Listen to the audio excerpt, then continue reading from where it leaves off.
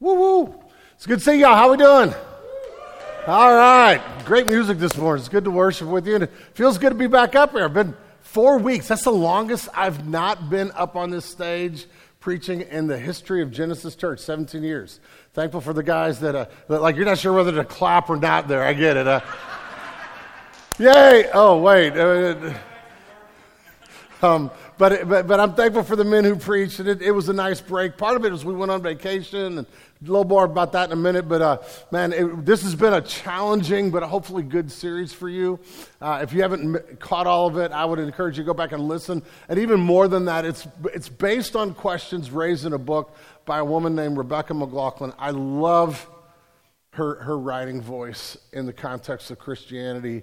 Her background is that she was a skeptic and comes out of, you could read her story in the book, out of some lifestyle challenges, and then Christ found her. And now she is in Boston, in the shadow of Harvard University and the MIT, and she is having conversations with the deepest thinkers in our country, but trying to point them to Jesus, and wrote this book to help us think about these huge questions that people in our culture are asking. Maybe you're asking them.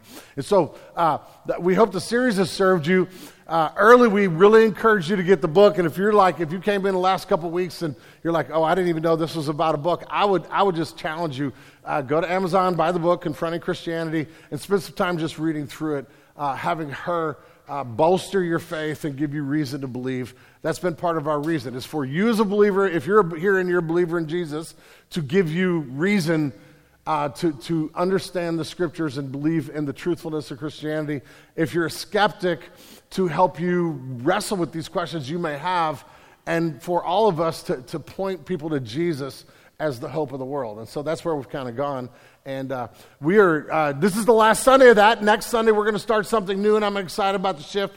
For 3 weeks, we're going to do a short series. So if you're kind of new to Genesis, we're going to do a 3-week series about the pillars of what we're about. We're going to explain just the core foundational ideas that shape us as a church, shape our community, shape our values, and we're going to be talking about what that means for us as a church, but more importantly, what that means for you and what we hope will happen. If you're going to be part of Genesis, what we hope will happen into your life as you hang out with us, all right? So it's going to be an exciting series. We're going to call it the Pillar Series, and just encourage you to be here for that. We'll kick that off next week.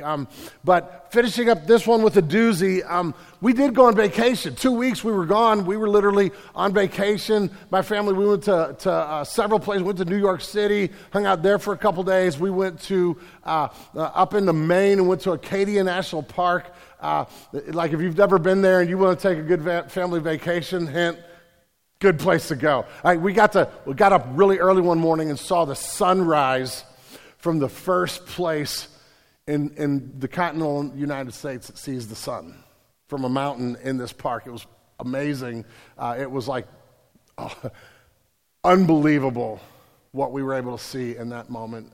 And just so many good things. But we hit Niagara Falls. I kind of went to Niagara Falls thinking it was going to be meh, and it's not. It's spectacular.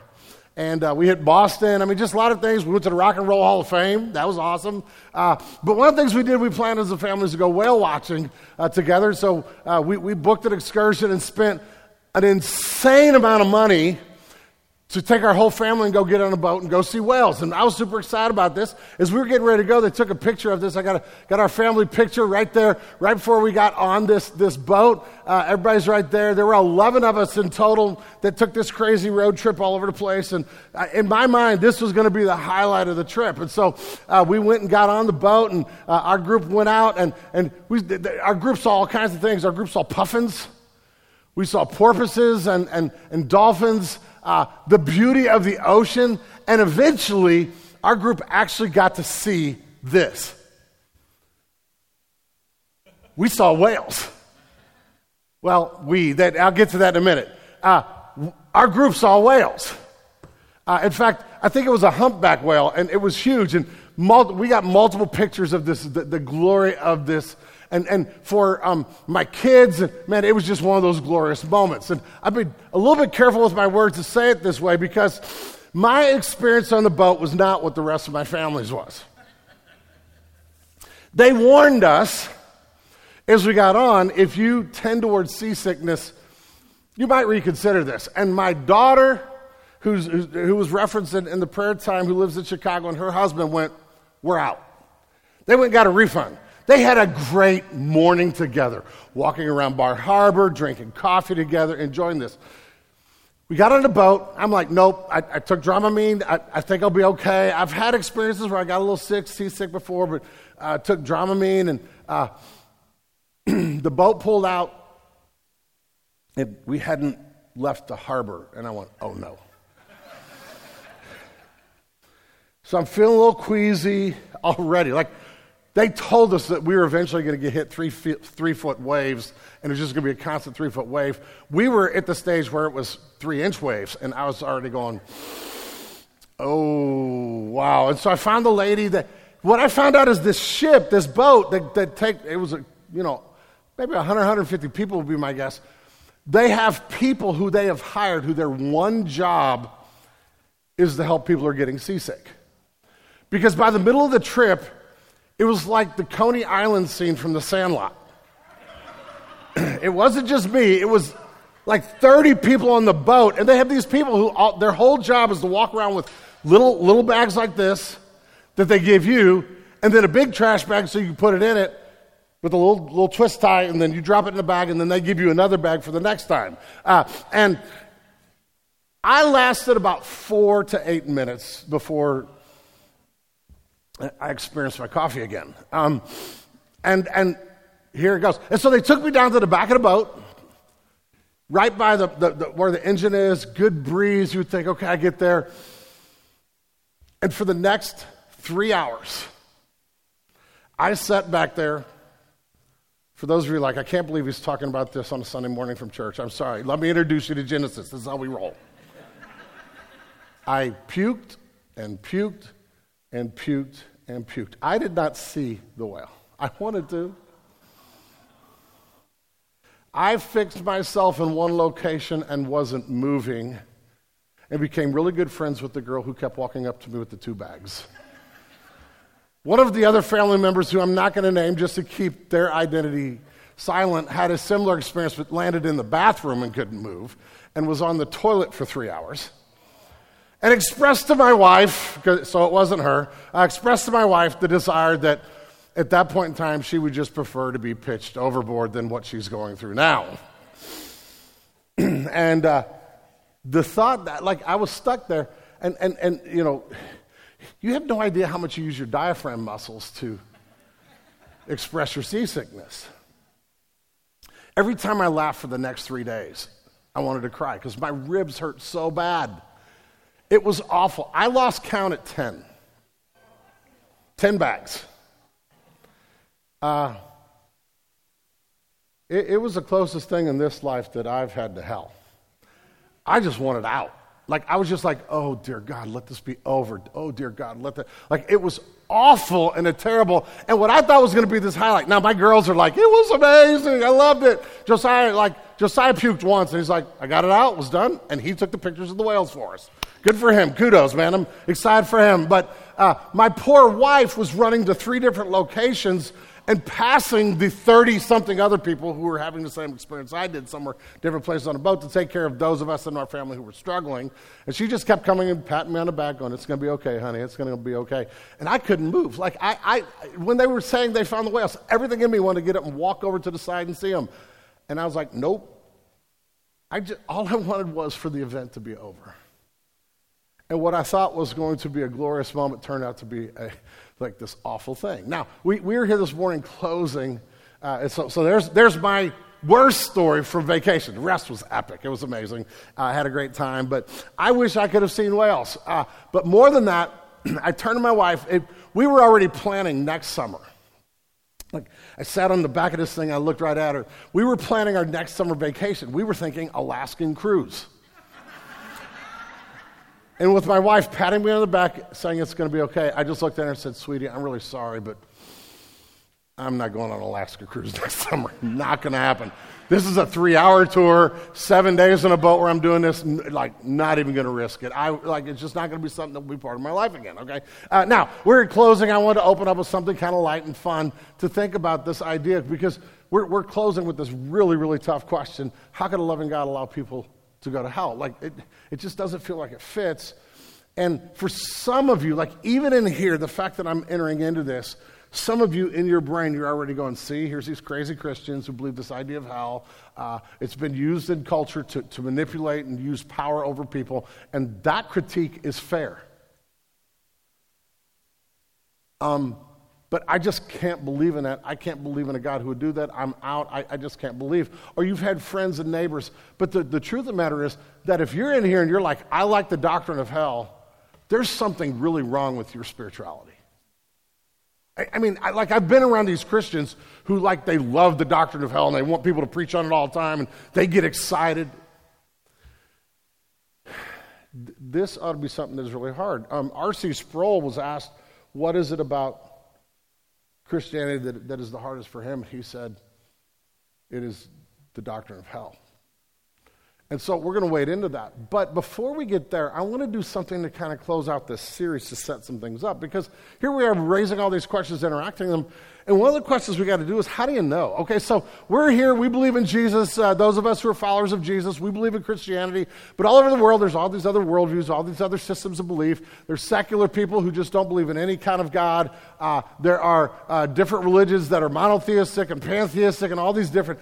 How do we know that what we believe is true? Isn't that just arrogant? Now, I preached on that whole topic the very first sermon in this series, so I'm not going to re-preach this. But what I do want to do is I want to close, before I get to talking about hell this morning and how the Bible deals with this and kind of the logic of it, I want to say, I just want to encourage you that as you're here and you're having doubts or you're having questions, or when you have those moments in your life where you're doubting, you're like, man, this belief system, it's hard for me to get my brain around it. I just don't know. Let me give you 3 foundational truths or ideas that are anchors for your soul about the truthfulness of our faith.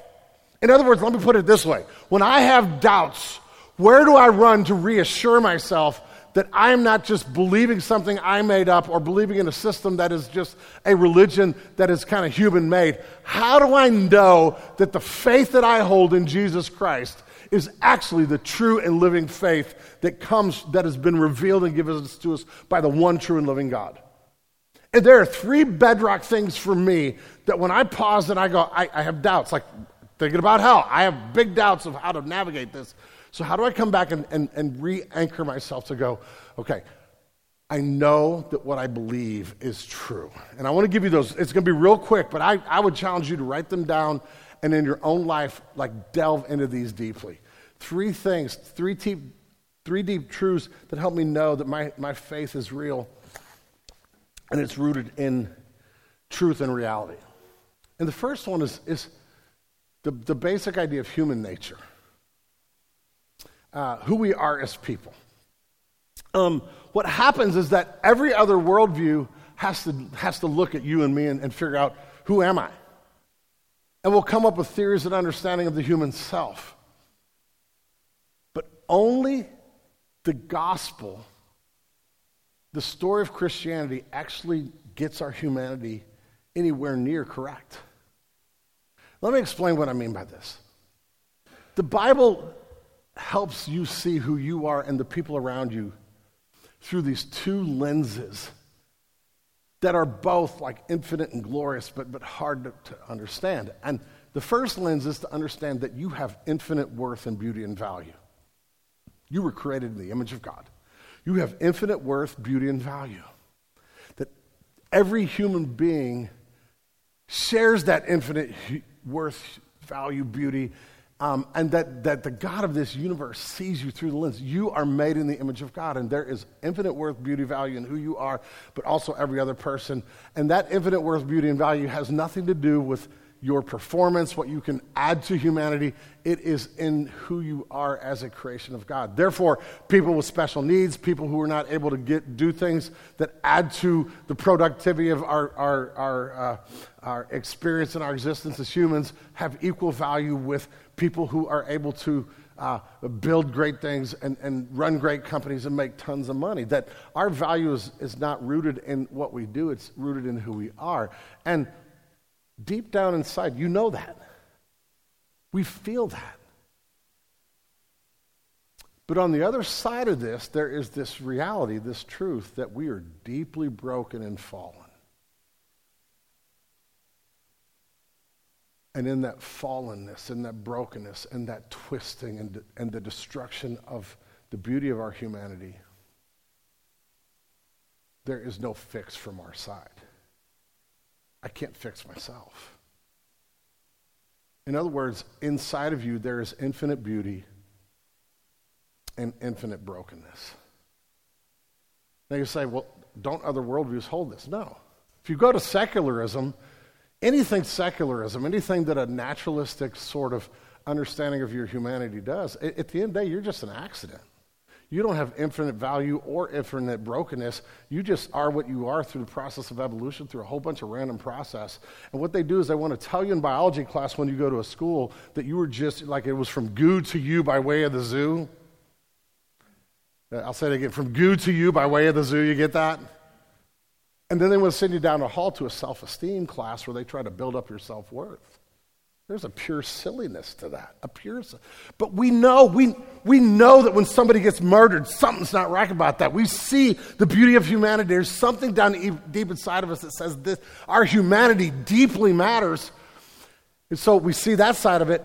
On the other side of it, every religion in the world looks at you and doesn't see infinite brokenness. It sees a divine spark where somehow you can fix yourself. Come to us and our religion will help you solve the problem. We will give you a step. If we would just follow this idea, that idea, and everybody comes and says, we could fix humanity if we would just do this. And so every ism is an answer to how do we solve the problem of our brokenness. And every ism collapses and fails because every ism creates a new form of oppression. No way around it. Only Christianity helps us see our humanity as it really is. This is like the Bible gives us a fully orbed understanding of humanity. It's infinitely beautiful, infinitely broken, and we can't fix this. The fix has to come from the outside. So I look at humanity and I just go, the Bible paints a very pure, clear picture of who we are as humans. Second big truth that I run to is the divine voice in the scriptures.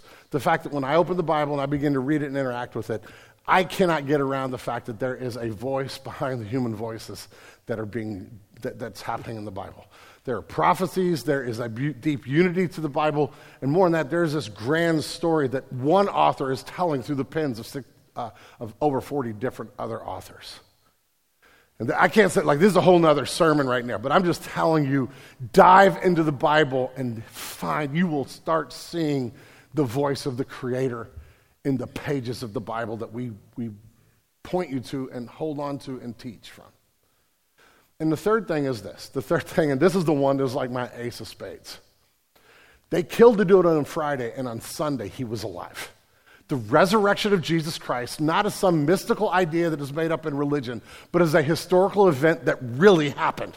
Christ truly rose again, and the evidence of that is massive. I'm telling you, there is more proof that the Romans killed a guy on Friday and on Sunday he was eating fish than there is any other fact that we believe without batting an eye at any other fact in ancient history. There is more proof of the resurrection of Jesus Christ than the fact that Julius Caesar lived.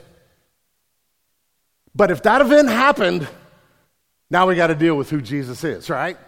And so when I have my doubts, when I'm going, I don't know. Secular world has a lot of questions. I go to biology class. They're challenging me. Is what they're saying is true? I'm talking to my friends, and they got these questions, and I just go, I don't know, which is an okay answer. But realize somebody has answered that. When I get in these places where I just don't know how to interact, and I start having doubts, I go, our humanity is what the Bible tells it is. We look like this, and nothing else can fully explain it. Either they will lean into the goodness or the brokenness of humanity. They won't lean into both. Second, the Bible really is the Word of God. And third, Christ rose again. And I'm just telling you, dig deep there. Spend your life digging deep there, and when you have doubts that come from other angles, when you have professors, you have teachers, you have friends, you have your own doubts where life gets hard and your body hurts and you're just like, it's not supposed to be this way. You have some things that you can anchor your faith in to know that your faith in Jesus Christ is true. Okay? Amen? Do this. Now, with that in mind, here we go. Hell. We're talking about this crazy doctrine that is hard to believe. And now we go, boy, I don't know. I don't know what to do with this. And my hope this morning is to help you understand that hell is teaching us more than just a hot place where people go, where God with a nervous eye twitch is just throwing people into a place. That the whole biblical understanding of the idea of hell is actually a needed thing because of the first thing I said, the nature of our humanity. We have to wrestle with this. And so there's going to be a lot of thinking this morning. I know for some of you that's like, I don't like thinking on Sunday morning, but that's all right. We can do it together, all right? We're going to do some thinking this morning because I want to take you through the doctrine, the idea of hell as it's presented in Scripture, but show you that there is a deep logic and something going on here. Theologian Peter Kreft from Boston College said this: of all the doctrines of Christianity, hell is the most difficult to defend and the most burdensome to bear and the first one to be abandoned. Now, this is coming from somebody who believes it. Peter Kreft is not rejecting it. He's just saying, listen, what happens is our faith starts to be challenged.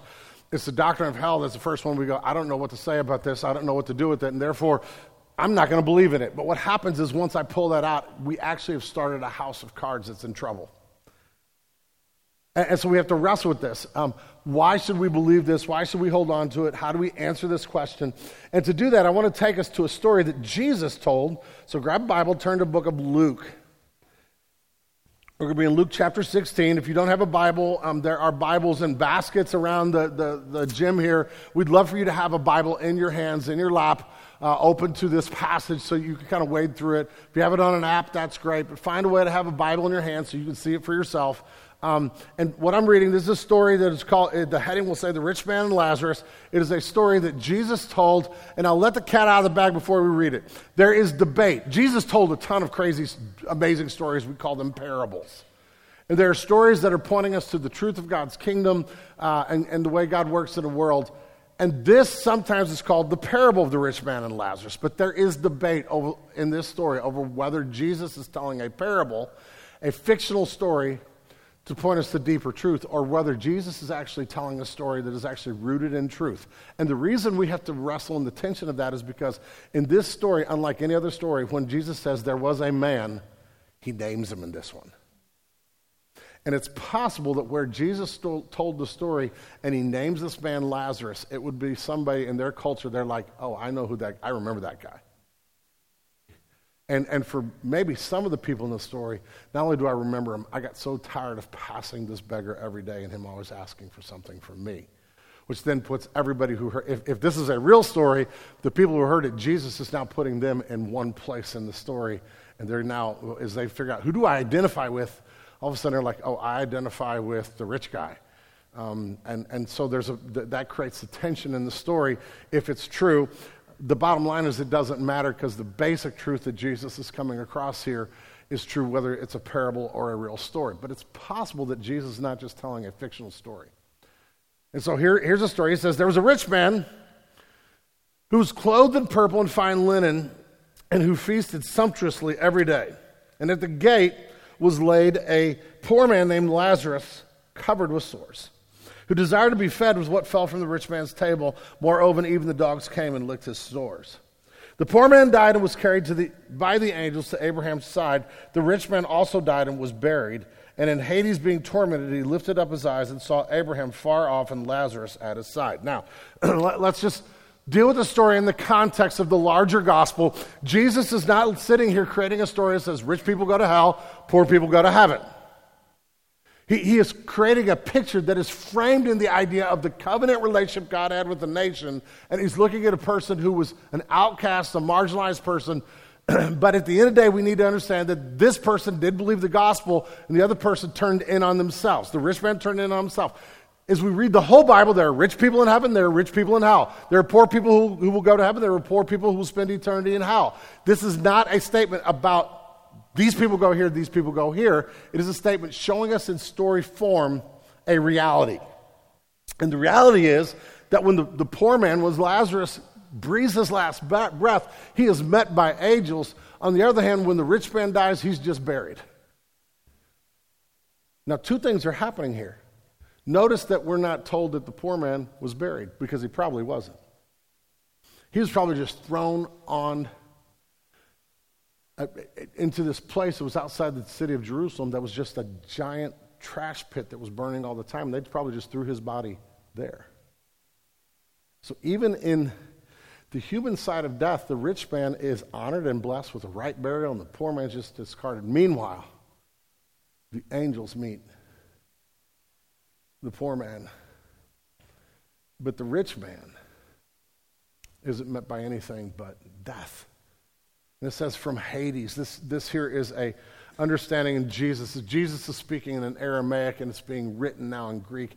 Hades here obviously has a history that goes all the way back to Greek mythology, but here it really is just referring to the idea of the abode of the dead, the place where people who are outside a relationship with Christ would go. So it is a reference to the idea of hell here, what the Bible is pointing us to hell. And Hades, being in torment, verse 23, he lifted his eyes, saw Abraham far off, Abraham this being this father of the faith of the Hebrew people, and Lazarus at his side. And he called out, Father Abraham, have mercy on me. Send Lazarus to dip the end of his finger in water and cool my tongue, for I am in anguish in this flame. Now, what we do have is a reality. The reality that the Bible is going to present here is that hell is a real place of eternal conscious torment. And I would love to go, and let's just walk away and say, hey, we could soften this, we could curb it, we could shift it and come up with a different explanation here.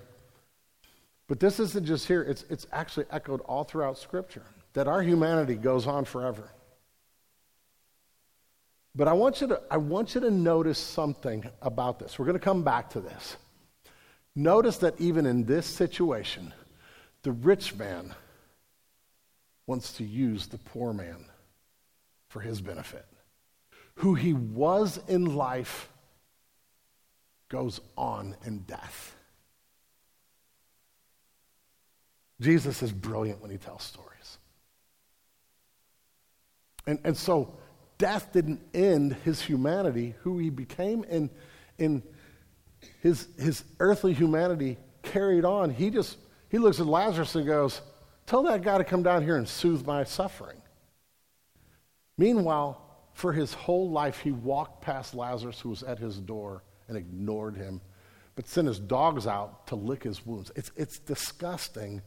No compassion towards the poor man, no compassion towards Lazarus, but now he wants Lazarus to be compassionate towards him. Abraham's response is very difficult. Abraham said, verse 25, child, remember. You need to know that this is maybe the most, as the Bible helps us understand this, remembering is probably the single most difficult thing about hell. Remember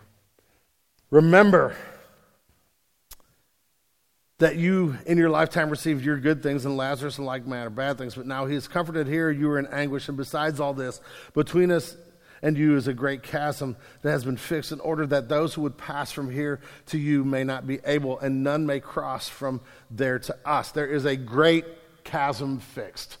The Jesus in his storytelling is telling us that this life matters, because once we go into the other life, there is a chasm that cannot be gapped. What happens in this life is going to be carried on into our eternity. And so he says, verse 27, and he said, the rich man said, I beg you, Father, to send him to my father's house, for I have 5 brothers, so that he may warn them, lest they also come into this place of torment.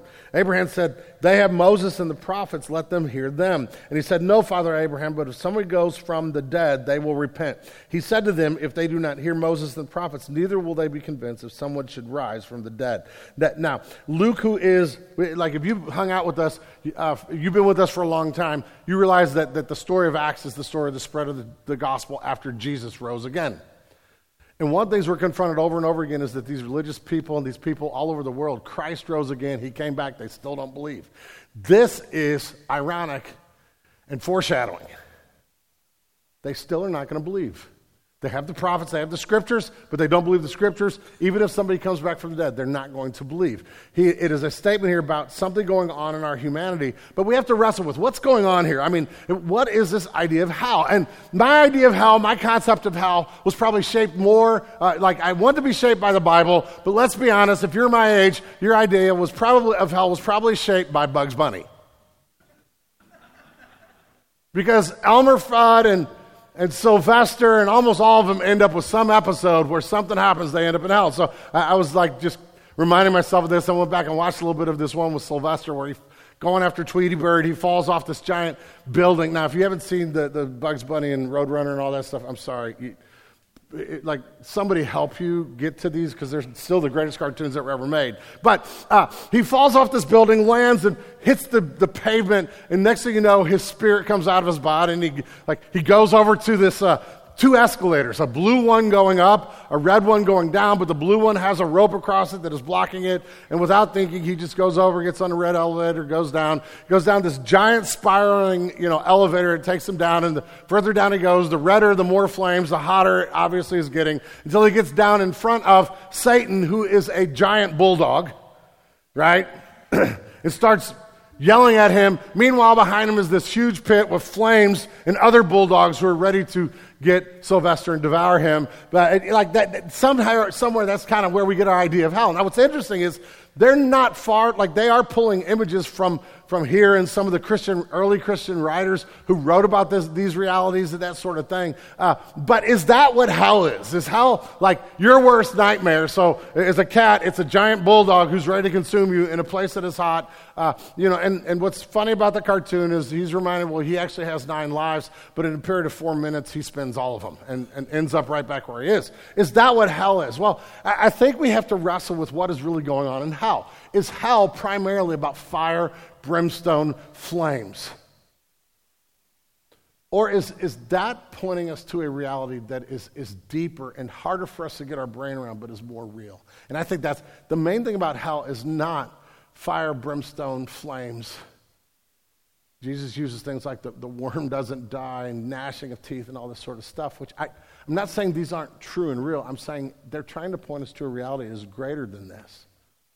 In 2 Thessalonians chapter 1, verses 5 through 9, Paul writing says this: "This is evidence of the righteous judgment of God, that you may be considered worthy of the kingdom of God for which you are suffering." He's writing to Christians who are suffering, pointing them to the ultimate reality and telling them to hang in. "Since indeed God considers it just to repay with afflictions those who afflict you, and to grant relief to you who are afflicted as well as to us when the Lord Jesus is revealed from heaven with his mighty angels in flaming fire, inflicting vengeance on those who do not know God and on those who do not obey the gospel of the Lord Jesus. They will suffer the punishment of eternal destruction away from the presence of the Lord and from the glory of his might." I want you to focus in on that last phrase, away from the presence of his Lord and the glory of his might. And I want us to wrestle for a minute about what makes heaven, heaven, and what makes hell, hell. See, in the Bible, the authors of the Bible, inspired by the Holy Spirit, are trying to point us to realities of which we have no category to understand. So to picture what is going to be glorious about heaven, you end up with these descriptions in Revelation, other places, things like pearly gates and streets of gold, and this giant gate that was made out of one giant pearl. And we get focused on streets of gold and mansions and all this kind of stuff. And we're like, heaven is this really cool place with really beautiful stuff, and I'm so excited to go there. And there somewhere is a giant clam that made a huge pearl. That's going to be fun to see, right? Like, we get fixated. And what the Bible's doing is using language to bring us into a reality that we can't understand. It would be like trying to describe Disney World to your 4-year-olds. You could describe it to them, but they have no idea what you're really saying. But you use some language that gets them excited about going there. But when you get to Disney World, their experience of Disney World, it's going to be even like bigger and better, hopefully. Or you're going to get there in the first day and it's going to rain and be terrible, which was our experience. But anyway, bottom line is like you're taking somebody with no sense of, like, there is no experience we have that can be that a description of heaven can give us. But ultimately, what is heaven? Is it streets of gold, pearly gates? What makes heaven heaven? And the answer is Jesus. Every good and perfect gift comes from the Father of lights. Everything you have that is beautiful and rich and full on this earth came from the God who created you, who redeemed you. If it's good, it came from him. And we live, whether you're a believer or not, you are living in a world that you are basking in his gifts and his goodness and the elements of his presence. And we get it unadulterated forever in fullness. Every desire, every longing of your heart, if you're a follower of Jesus, is going to be fulfilled forever by the glory and the presence of our God. That's where it's cheering, I'm telling you. I love my wife and I love my marriage. There's not a whole lot in my life that fills my heart more than being in my family. And the Bible tells us when we get to heaven, we're not going to need marriage. And my heart goes, I don't know if I like that. But it's saying, because, here's the reason, because marriage fulfills something rich and meaningful that when we're in the presence of God, we won't need anymore because there's something better. And if I hear that, I'm like, okay, I can't imagine something better. Yet, that's what heaven is. It is the presence of God. Then what is hell? Is it fire, brimstone? Maybe, but that's not the essence.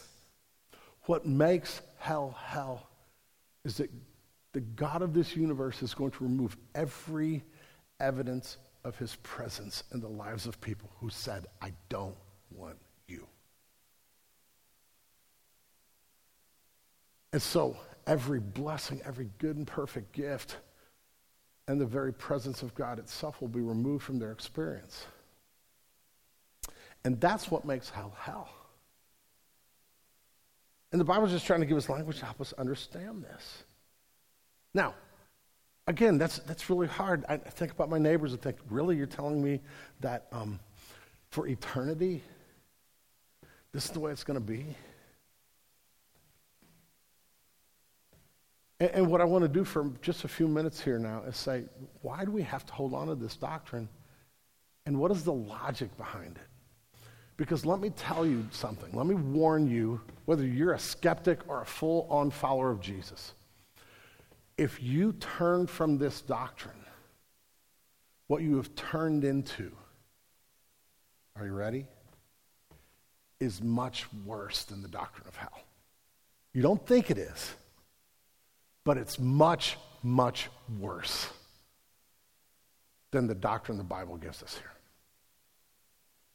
So that's it. I'm going to spend a few minutes trying to build that as an argument. And I'm going to give you 3 reasons why we got to hold on to it. 3 reasons why we need to believe this doctrine of hell. And the first reason I want to share with you this morning is we need to hold on because of who told us about hell. We need to hold on to this because who told us about hell. You do realize this is Jesus' story. Like, we live in this culture where everybody's like, I love Jesus, the idea of Jesus, and I think I could be in on Jesus, but religion, organized religion, the Christian church, all that sort of stuff, I'm kind of out on that. And I don't believe, I just can't believe in anybody who believes in hell, but man, I love Jesus. And what they've done is they've created an image of Jesus that is hippie Jesus, who runs around, who, has the long flowing hair and is like, whoa, dude, and he just loves everybody, and he's just open and accepting to everybody. And they haven't really wrestled with the real Jesus. And what I want to tell you is that nobody talks about hell more in the Bible than Jesus. It's not even close. And Jesus talks about hell more than he talks about heaven. Theologian D.A. Carson has told us that Jesus has more about God's judgment and the existence of a final judgment than he does about a final blessing. So why does he do this? Why does Jesus do this, and what does it do for our belief in Jesus? And if you're a follower of Jesus, here's the catch. If I'm truly following Jesus, I can't pick and choose. See, here's what I want to do. I want to grab Jesus and pull him aside and go, all right, man, we need to have a conversation here. Okay, let's talk. Let's talk, Jesus. Let's hang out. We're going to do a little consulting work here. People don't like this here. They don't like the doctrine of hell. And so what we need to do is we need to come up with a little different way of shaping this. Let's curb the edges and all this sort of stuff. Let's do a little PR and let's get it where our, because hell is so offensive. And it just turns people off, and they're not going to believe in you if this is the way it goes. I want to help Jesus come up with a better solution to this. Or I'm going to hedge my bets and go, if you don't, I'm going to kind of, I'll believe some of the stuff that you are doing, but I'm not going to believe wholeheartedly in who you are. Let me explain that when we start trying to do good PR for Jesus around this issue, we are actually stepping into Genesis 3, where we look at God and say, I don't want a God, I want to be God. I want to be able to dictate to you how the universe works and how the world functions. And every culture has something where Jesus ticks them off. Every culture will look at Jesus and find things of beauty in the person of Jesus, and every culture will then see things that Jesus has to say and the way he treats them and the way he interacts with the real world, and will say, but I will believe in Jesus like this, I'm just not buying into this. And here's what's interesting. Please don't be offended by this, I'm just telling you the truth. It is only in white Western culture where people are offended by hell. If you go to places where people are massively oppressed, where their whole life is being mistreated and abused, they are hoping for Jesus to step in and judge their oppressors. It is only in places where people live in leisure where judgment is something that freaks them out. Now, you go to these other cultures, there are other issues where they look at Jesus and go, I'm not going to believe that about Jesus. Every culture has something, and at the point where we look at it and say, listen, I'm going to believe in Jesus, but I'm just not going to believe in this aspect, what we're really doing is saying, I get to be God, not Jesus, and I'm going to rule the way, I am going to barter and negotiate what I believe. And listen, that is the first step to not believing in Jesus. And by the way, if we don't believe in Jesus, we got a problem based on his words. I love you, Christian, but if you're a follower of Jesus, you can't blow this off and go, I'm going to believe in Jesus. I'm just not going to hold that. He's the one who told us the most about this place and the reality of judgment. But why? And the second reason I want to share with you this morning is what hell tells us about God. It's what hell tells us about God. We say, I just can't believe in a God who would do this. But I want you to think about the alternative. Because hell is it's an expression that God is a God of justice. The justice of God, the idea that God is a just and righteous judge, that he is the idea of the justice of God permeates the Bible.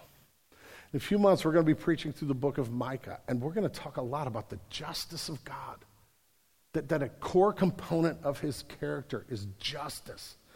And what happens is that he made us in his image, which means we care about justice. There is something in our soul that, like I already said, looks at the goodness and the beauty of humanity. It says humans matter. And when that is so abused and mistreated, there is something visceral in us that goes, this is wrong and it needs to be dealt with. When we hear stories of sexual abuse, of genocide, nobody goes, nah. I'll be honest, it's actually a huge problem back to the secular worldview. Something in your humanity longs for justice, and there's no way that evolved. But we want justice. We believe in justice. Where'd that come from? It came from a God who created you in his image. That's why you want justice. But our justice never works. On this side of heaven, our justice is always going to have human hands, the brokenness of our humanity on it. And so all of a sudden everybody comes, and what we're going to do is we're going to create this, we're going to solve this issue of justice.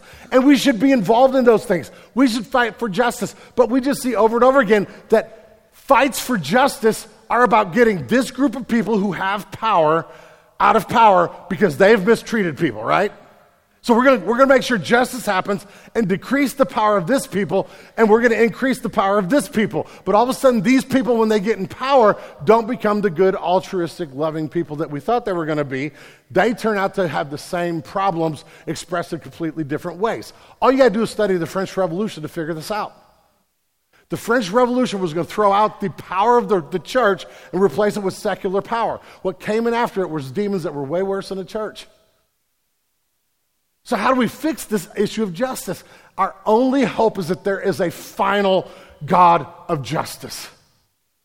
When we say God is a just God, when we say God is a judge, what we are declaring to you from the scriptures is this: that the evil and the suffering and the horrible, horrible stuff in this world, the wickedness that is everywhere, The people who are, I'll say it out loud, brazen enough to pull up to a church building and steal air conditioners, which happened to Genesis this week at our office building. On 2 days, people just pulled up and stole our air conditioners. We live in a world where the brokenness of humanity is real, and what our culture wants is Barney for God. All right, you guys do remember who Barney is, right? The big purple dinosaur? Just come give me a hug. We want what you want, like when you say, I don't believe in a God who judges, you want Barney to be God. You want a God who just gives everybody a hug and affirms you and makes you feel good about yourself. But I want you to think about, where does that end? What happens if that is God? And there is no doubt about it. Listen, hear me. There is no doubt about it. If we do not have a God who is a God of justice, evil has the final say. We would love the idea that Barney actually changes people. But Barney doesn't change 3-year-olds from being their little terrorist selves. Can I get an amen? The idea is beautiful. In a fallen world, it's an abject failure. And to have a God who says, when the dust settles, all accounts are going to be made right and justice will reign, is the backbone of a universe where we as people are broken, fallen, and choose ourselves all the time. So what is justice? Justice is an expression of hate. You say, well, I can't believe in a God who hates. What about a God who hates your suffering, who hates evil, who hates racism, who hates sexism, who hates the abuse of women, who hates the abuse of children, a God who hates violence, a God who hates the evil in the world? See, justice is God's way of declaring to all of us that he hates what has become of his world that he made because of our sinful rebellion against him. And more than that, he hates the fact that our humanity has obscured and twisted the glory of God, the ultimate good in the universe. But justice is also an expression of love. When you say God loves, God is love, for God so loved the world, we use that language, we want to talk about a God of love. But you need to understand that if I'm somebody who has been massively wronged, if I'm somebody in the Ukraine who has had bombs blow up my village and I've been displaced and now I'm headed to Moldova and my life has been ruined, the most loving thing that anybody could do is to get justice for those refugees. Now, it wouldn't be very loving to the people who bombed it, but justice is an expression of love. Or in other words, let me put it in this frame of mind. Imagine we have a trial where somebody who has who has been involved in atrocities towards little girls is on trial. Now, the most loving thing that court could do for the person who's on trial is to look at them and go, we're going to let you off. We're not going to put you in prison. We're going to let you go free.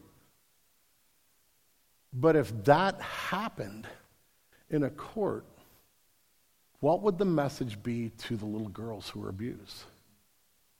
And the answer is, that court would be looking at the little girls who've been abused and say, your life is meaningless. There's no worth. There's no value. Who cares about you? But we need to be loving. To who? Justice is an expression that says you matter, and when you've been mistreated, we're going to love you by dealing with the person who's done this. And this is what the justice of God is, an expression of love, but it creates a massive dilemma. Side one is this.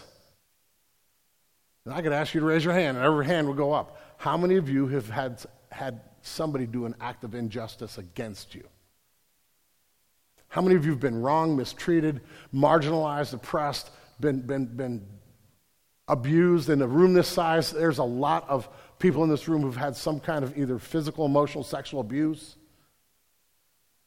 But the answer is all of us will go, yeah, for sure.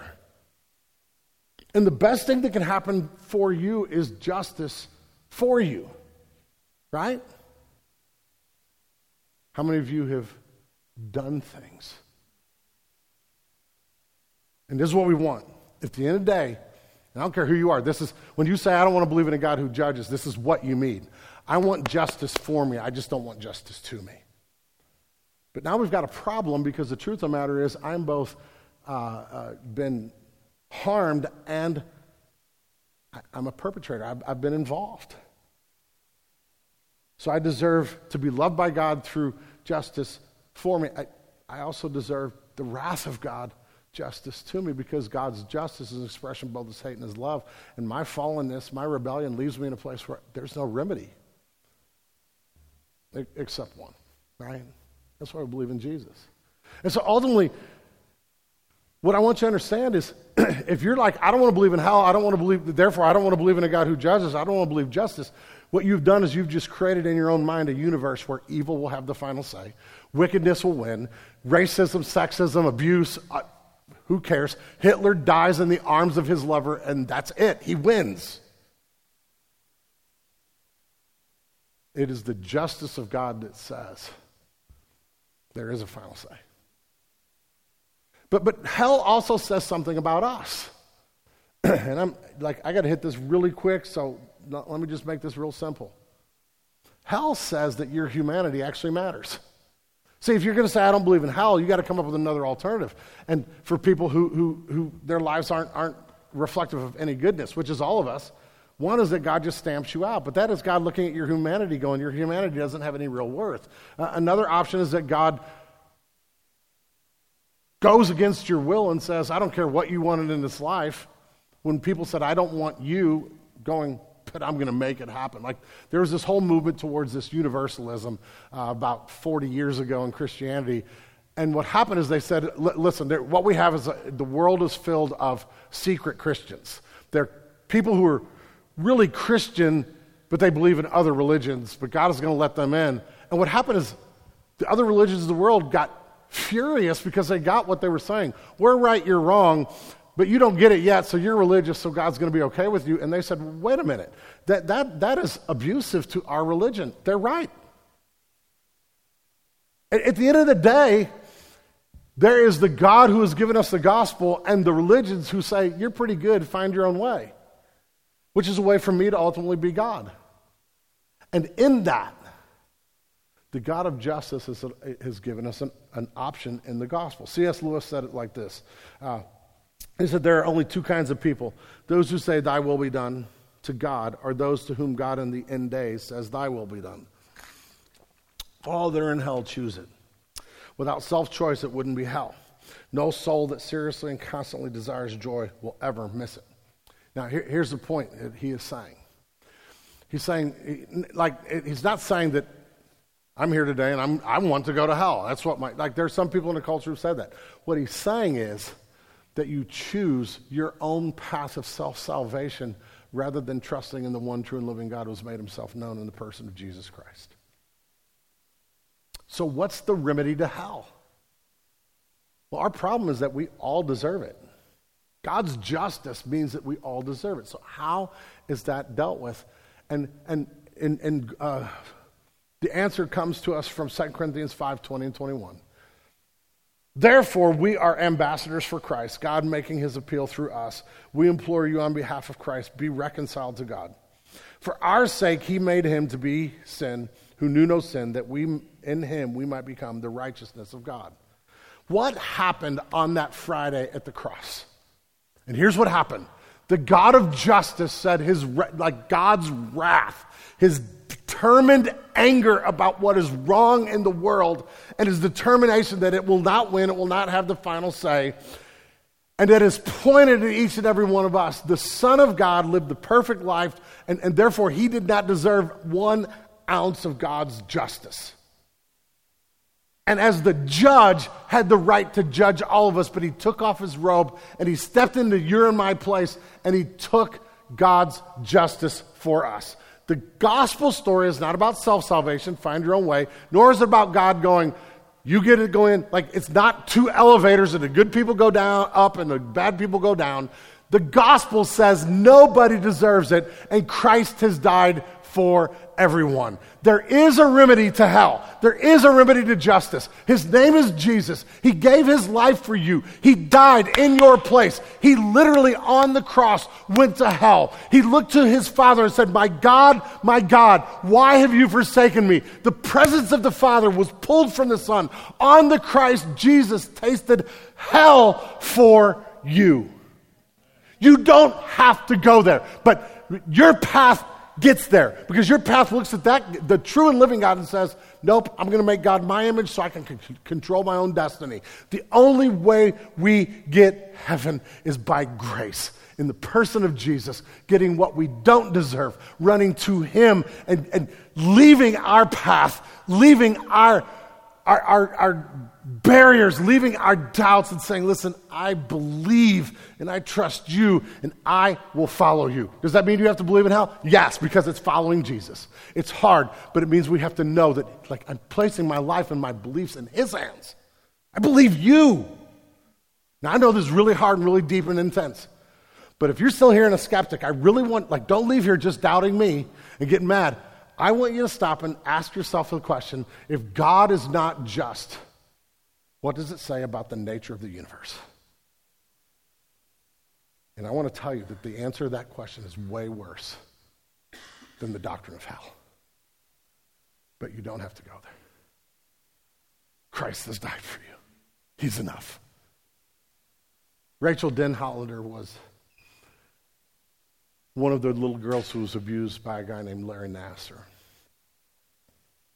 and became kind of famous in the world because she was the first person to blow the whistle on the man who sexually abused hundreds of little girls in USA Gymnastics and Michigan State Gymnastics. He used his role as a doctor to fondle and touch girls where he had no business doing. And the story is awful. And she was the first one who finally said, as a young adult, I'm going to step up and I'm going to bring an accusation. And in the accusation, at the end of the day, hundreds of girls came forward and he got tried and convicted of the horrible things he did. And it would have been a travesty for the court to do anything except put him in prison the rest of his life, which is, in human terms, justice happened in that courtroom, but it's still not enough. We know it. And so she gave a victim statement. You can find it on YouTube. It's about 45 minutes long. Rachel knows Jesus. She has found the gospel, and she believes. And she gave one of the most compelling calls for both justice and pictures of the gospel that you'll ever hear. She looked at this man who was standing in front of her at this point in time, and she said these words, but these words are for all of us. She said this: the Bible carries a final judgment where all of God's wrath and eternal terror is poured out on men like you. Should you ever reach the point of truly facing what you have done, the guilt will be crushing. That is what makes the gospel of Christ so sweet. Because it extends grace and hope and mercy where none should be found. And Larry, if you turn to him, it will be there for you. The gospel has absorbed our justice. And so as the band comes, we're going to sing to Jesus. This is a hard doctrine. It's a hard thing, but we're going to sing to Jesus because it's not that there's no hope. There's a God of justice, and that justice has been absorbed. And we're going to sing to Jesus who died on the cross. We're going to say hallelujah for the cross. We're going to sing to him. If you're here today and you're a skeptic, you have doubts, listen, don't leave without letting us have a further conversation with you. If you're here today and you haven't believed, you've been on the fence and you're not sure if you've trusted Jesus, please, I beg you, let us share Jesus. Trust in Christ today. Just right where you are while we're singing, lift your heart and just pray, God, I deserve your justice, but Jesus died on the cross and I want to give my life to you. Like just where you are, trust in him. And then after the first song, we'll have some people over here in this corner who are there to pray. If you just need prayer today, if you just need prayer, come let us pray with you and let us give you hope in the gospel today. But if you're here today and you're unsure about your faith or you haven't trusted in Jesus, please don't leave here today without running to Christ and trusting in the goodness of God. And for all of us who know Jesus, just one final admonition before we pray. If everything that I know is true, I just said is true, then it should change our posture towards our culture and our neighbors. We have got to get the word out.